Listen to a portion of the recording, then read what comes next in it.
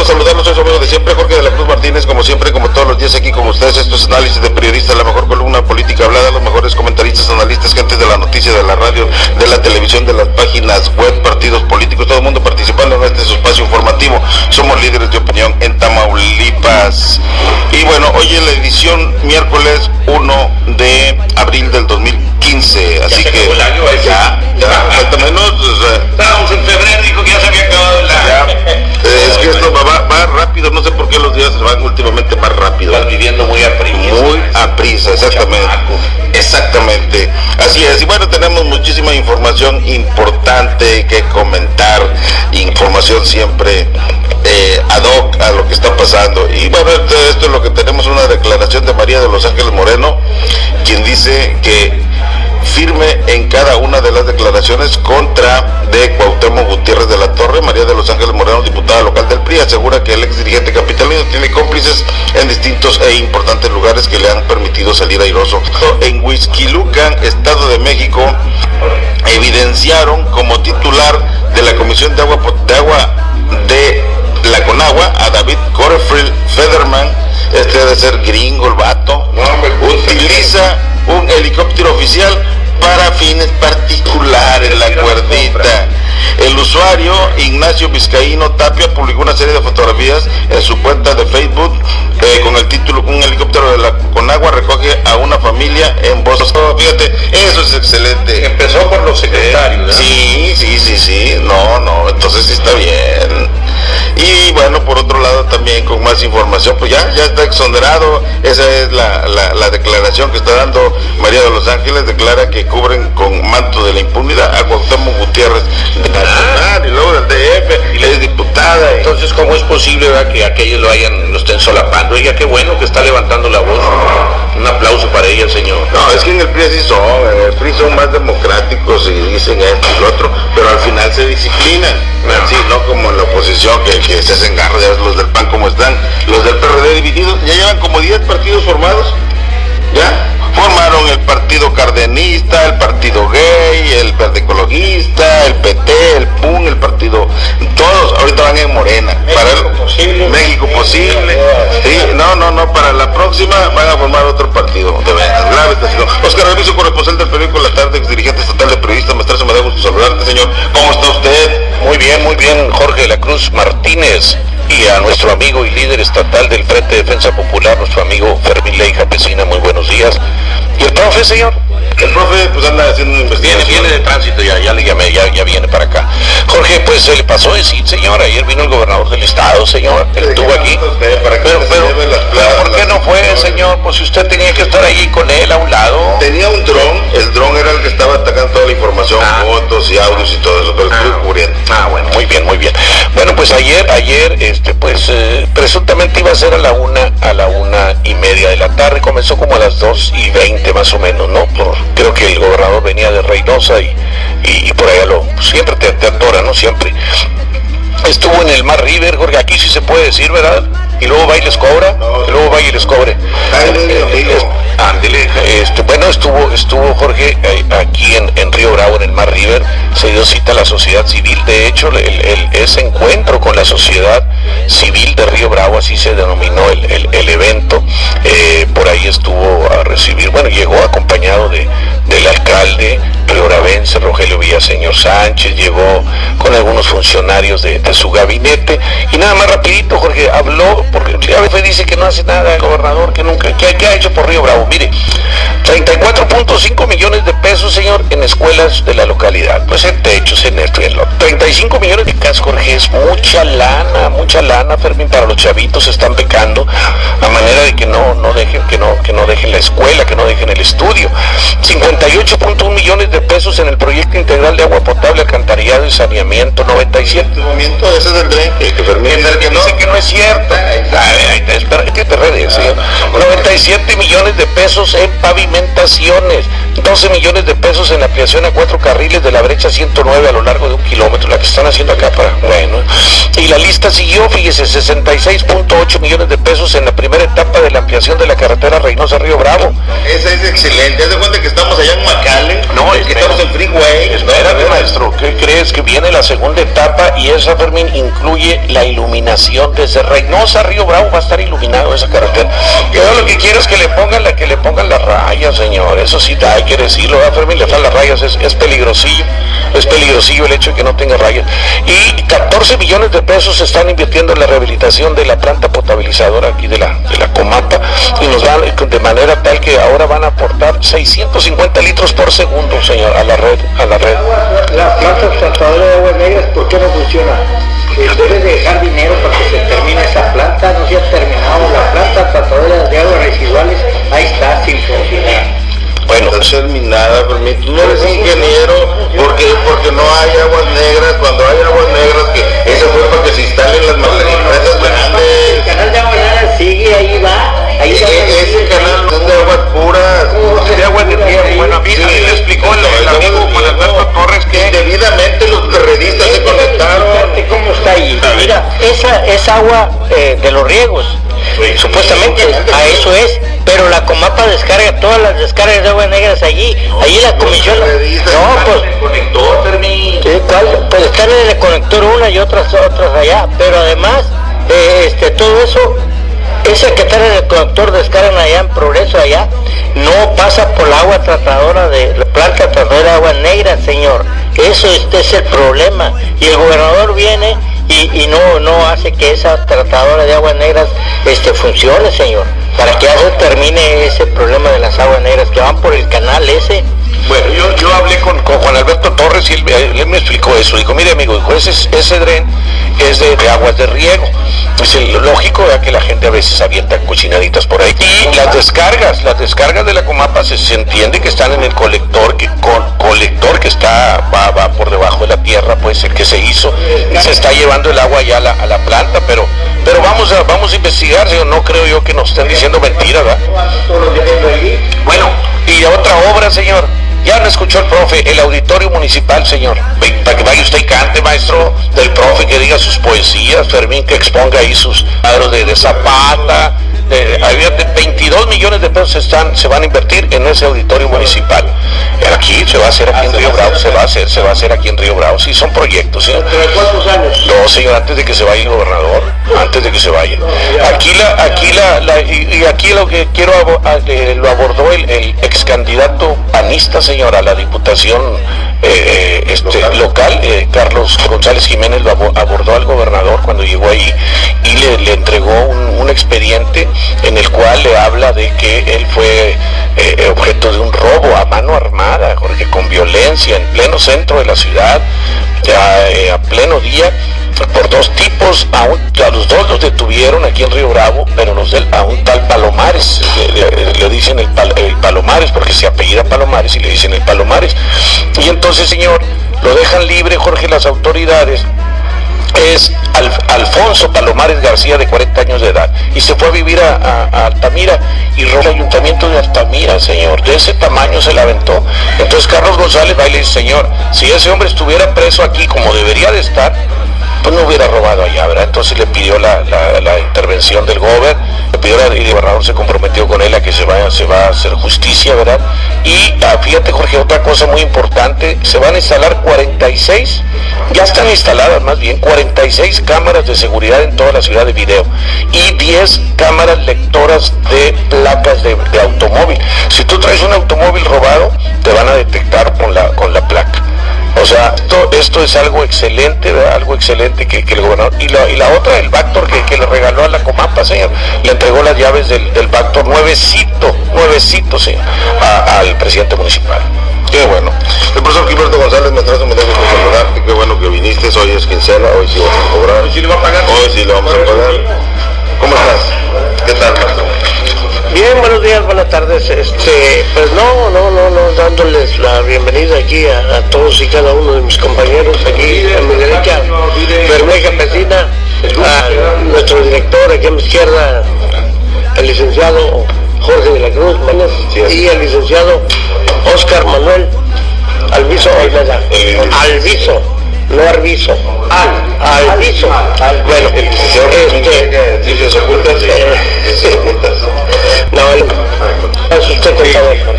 Entonces, bueno, mira, desgraciado desafortunadamente son problemas muy añejos, esto que se viene ventilando a través de ese tren, el que Fermín hace alusión y el que tú haces alusión. Es un tren que ha estado en pleito durante muchos años. 60 años. Lo reclama el municipio, lo reclama la CNA y lo reclaman los módulos de riego que les corresponde a ese módulo. Entonces, todo esto hace que en determinado momento la gente sea la que pague los platos rotos, como realmente dice el dicho, en el sentido de que muchas veces la misma gente ayuda con la basura que tira en el canal, no, y aparte deja de eso, hay muebles, hay unas roperos, todos deteriorados, pero están ahí, llantas al por mayor. Me río porque dices tú, tiran basura y dice perro, yo pensaba que le decía a los que tiran basura, ¿verdad?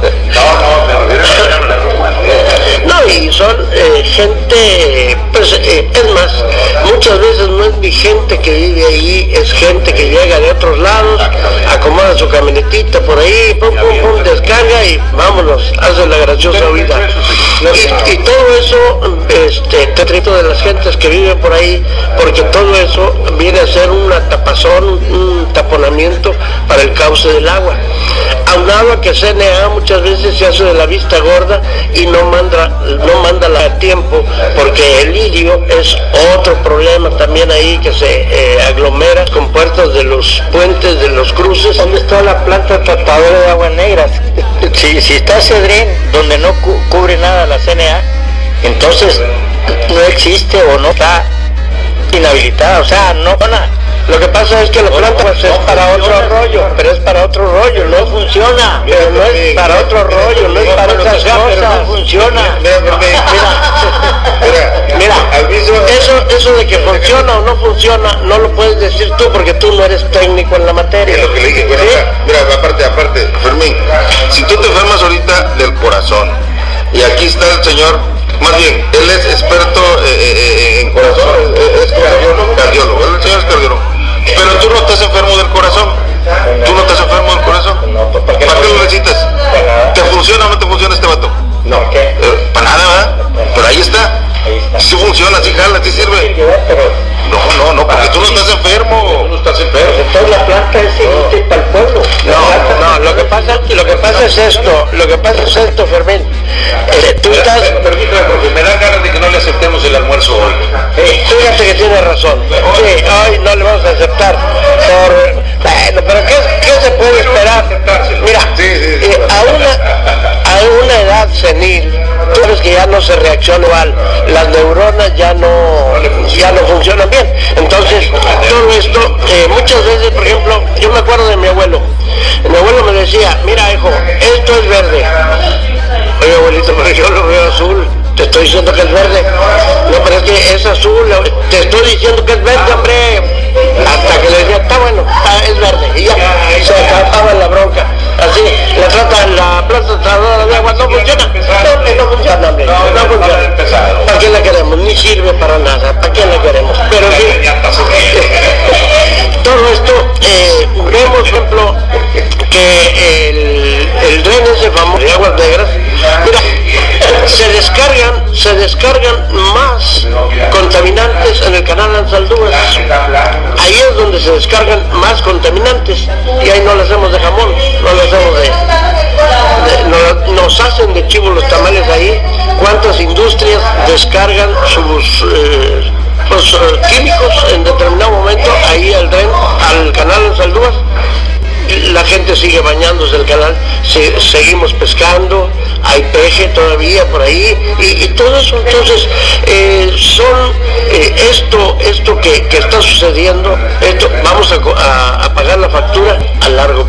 Ya ¿Sabe usted la región discriminada de árbol que hubo en los años pasados? Bueno, ya empezamos a pagar las consecuencias ahorita con el calentamiento global y el Ártico que se está deshielando y todas una serie de se han secado mares. Sí, la laguna de Chapala, por ejemplo, se está secando y todo esto, bueno, viene en detrimento de nosotros mismos, pero ¿qué? Lo estamos pagando a largo plazo. Ahora sí que, pobres de mis nietos, mis bisnietos o mis tataranietos, quién sabe qué vida les tocará vivir, si no cuidamos desde ahorita, no cuidamos del medio ambiente. ¿Por qué no cuidamos del medio ambiente? Porque muchas veces, por ejemplo, nosotros con vehículos contaminantes nos vale gorro y ahí seguimos fumigando toda la ciudad, pero no hacemos nada por reparar ese daño. Y ese daño ecológico lo vamos a pagar tarde o temprano. Qué bueno que le dice esto a Fermín, porque Fermín no sabe nada de eso, no entiende. Con el canal de aguas negras, si no dice, andamos todos meando, estamos que meando, uno dijo, andamos todos meando ahí en la calle. ¿Por qué dijo eso? ¿No? Usted dijo que la verdad, dijo husmeando, ¿cómo? Humeando, yo no le entendí la palabra, creo que a tu edad más escuché humeando, dijo usted. Humeando, Ay, Fermín, de veras, ahora sí consumiste, pero de esa de la corriente, de la barata. Mira, fíjate lo que están haciendo el mugroso PRD. Ahora qué hicieron. Afirman que es irresponsable que los sindicatos opositores amenacen ya con nuevas huelgas tras el paro del transporte que paralizó el país este martes. No es posible que estos gobiernos de izquierda arremetan contra los obreros, contra los trabajadores, la gente pobre, la que hace salir al país. Esto lo dijo el jefe del gabinete del gobierno argentino, Aníbal Fernández. No es posible, por eso no hay que votar por la izquierda no sirve para nada, son contreras, en todo están inconformes, de veras, qué lamentable, pero se enojan, y si no llueve, se molestan, o sea, no es posible. Pero Fermín nos lo va a explicar porque Fermín es experto en eso. Maestrazo Fermín, me da gusto saludarte, qué bueno que estás contento, alegre, traes una camisa roja, ¿y al de rojo qué, profe? Cuidado con el toro. Lo que pasa es que tú mencionas a la izquierda, pero de otro país, y nosotros tenemos... ¿Es lo mismo? No, ¿cómo va a ser lo mismo? Por eso está diciendo, pero yo estoy hablando de esos países, no se meten a México, y este tutas, pues ese es en Argentina. Nosotros aspiramos, por eso, pero nosotros no podemos, por eso al licenciado Benito Juárez lo tienen en Cuba, allí en un bulevar, en un monumento grande, porque dijo, entre los hombres como entre las naciones, el respeto al derecho ajeno es la paz. Entonces no le permitimos a ese de Argentina a México. O sea, aquí vamos a decir, los de la izquierda mexicana estamos a favor de los que están luchando allá en Mexicali, bloqueando la carretera, porque están pidiendo horario de 300 pesos diarios. Maestro, yo traigo ahorita ahí, me le están poniendo el piso a mi casa y me cobra 400 pesos diarios, maestro. 400 pesos diarios y dice que no alcanza. Por eso digo, son 8 horas nada más las que trabaja. Entonces, nosotros debemos de decirles a los trabajadores de Mexicali que le aprieten más a la tuerca, que le aprieten más para que logren que les paguen 300 pesos diarios. Y luego de ahí, de ese ejemplo van a seguir aquí en las maquiladoras y los vamos a apoyar aquí en las maquiladoras. ¿Por qué? Porque fíjate, aquí les pagan 56 pesos diarios, maestro, pero entonces tienen que trabajar sábado y domingo y tienen que volver a los tiempos de hace más de 100 años, donde trabajan 12 horas o 14 horas para poder sobrevivir. Esas gentes de las maquiladoras, esos obreros, se están muriendo muy jóvenes porque trabajan muchas horas para poder sobrevivir. Esa lucha tenemos que encabezarla, o cuando ellos empiecen, nosotros los de la izquierda apoyarlos, que logren mínimo 300 pesos diarios, maestro. Todo está bien caro. ¿Cómo van a vivir con 56 pesos diarios? Esos que pusieron el salario mínimo están pero bien estúpidos, o bien, ¿cómo? Ya no, de otra palabra ya no la puedo decir, pero sí merecen que les digan muchas tarugadas, porque Ahí no, yo sí sé quién pone el salario mínimo, pero son bien estúpidos. Parte es uno es el representante del gobierno, otro de las cámaras de comercio y otro un representante de los obreros. Entonces se ponen de acuerdo a esos y ponen ese salario de hambre. Entonces, para que veas que aquí en México sí apoyamos a los obreros, pero siempre te he dicho esa frase importante que dice, mira, el obrero es la crema innata del mundo y es el que debe gobernar, y si le debe pagar bien, 300 pesos diarios los estamos exigiendo a nivel nacional. Como que la izquierda no luchamos por ellos, nosotros luchamos por ellos, pero también luchamos por los empresarios. Cuando vemos que aquí tienes una Eurozone y que va a venir una Walmart, tenemos que luchar también para que esas compañías se larguen a su tierra. Porque los obreros mexicanos, los campesinos mexicanos que van a Estados Unidos a trabajar, los corren, oye, y los avientan por avión y los tiran, pues se van a trabajar. Entonces la Walmart, pues ¿por qué está aquí? Y pues viene a trabajar. Y a poco el obrero que va a trabajar en el campo no paga impuestos. Oye, allá vas, ahí pagas el impuesto si compras una llanta, un chicle. Entonces los obreros también tienen derecho a trabajar, pero como nos avientan para acá, nosotros tenemos que aventar a las maquiladoras, precisamente, que saben para McAllen, maestro. ¿Qué les cuesta las maquiladoras de allí de Reynosa hacerlas de qué lado en McAllen? Ah, no, porque allá tienen que pagar $7 la hora. Fíjate, la hora. Entonces muy vivos se cruzan acá y al obrero le pagan $5 por día.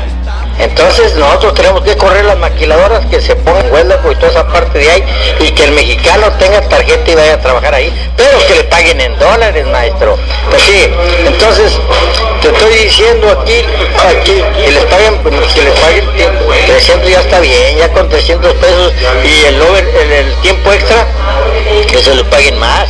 ¿Se entiende? Pero sí debemos de luchar porque, como dice el licenciado Ruizo, quédense aquí, maquiladoras, pero páguenle 300 pesos diarios a nuestros trabajadores, maestro. Entonces eso, bravo, chingado. Ahora, nos vemos la próxima, gracias.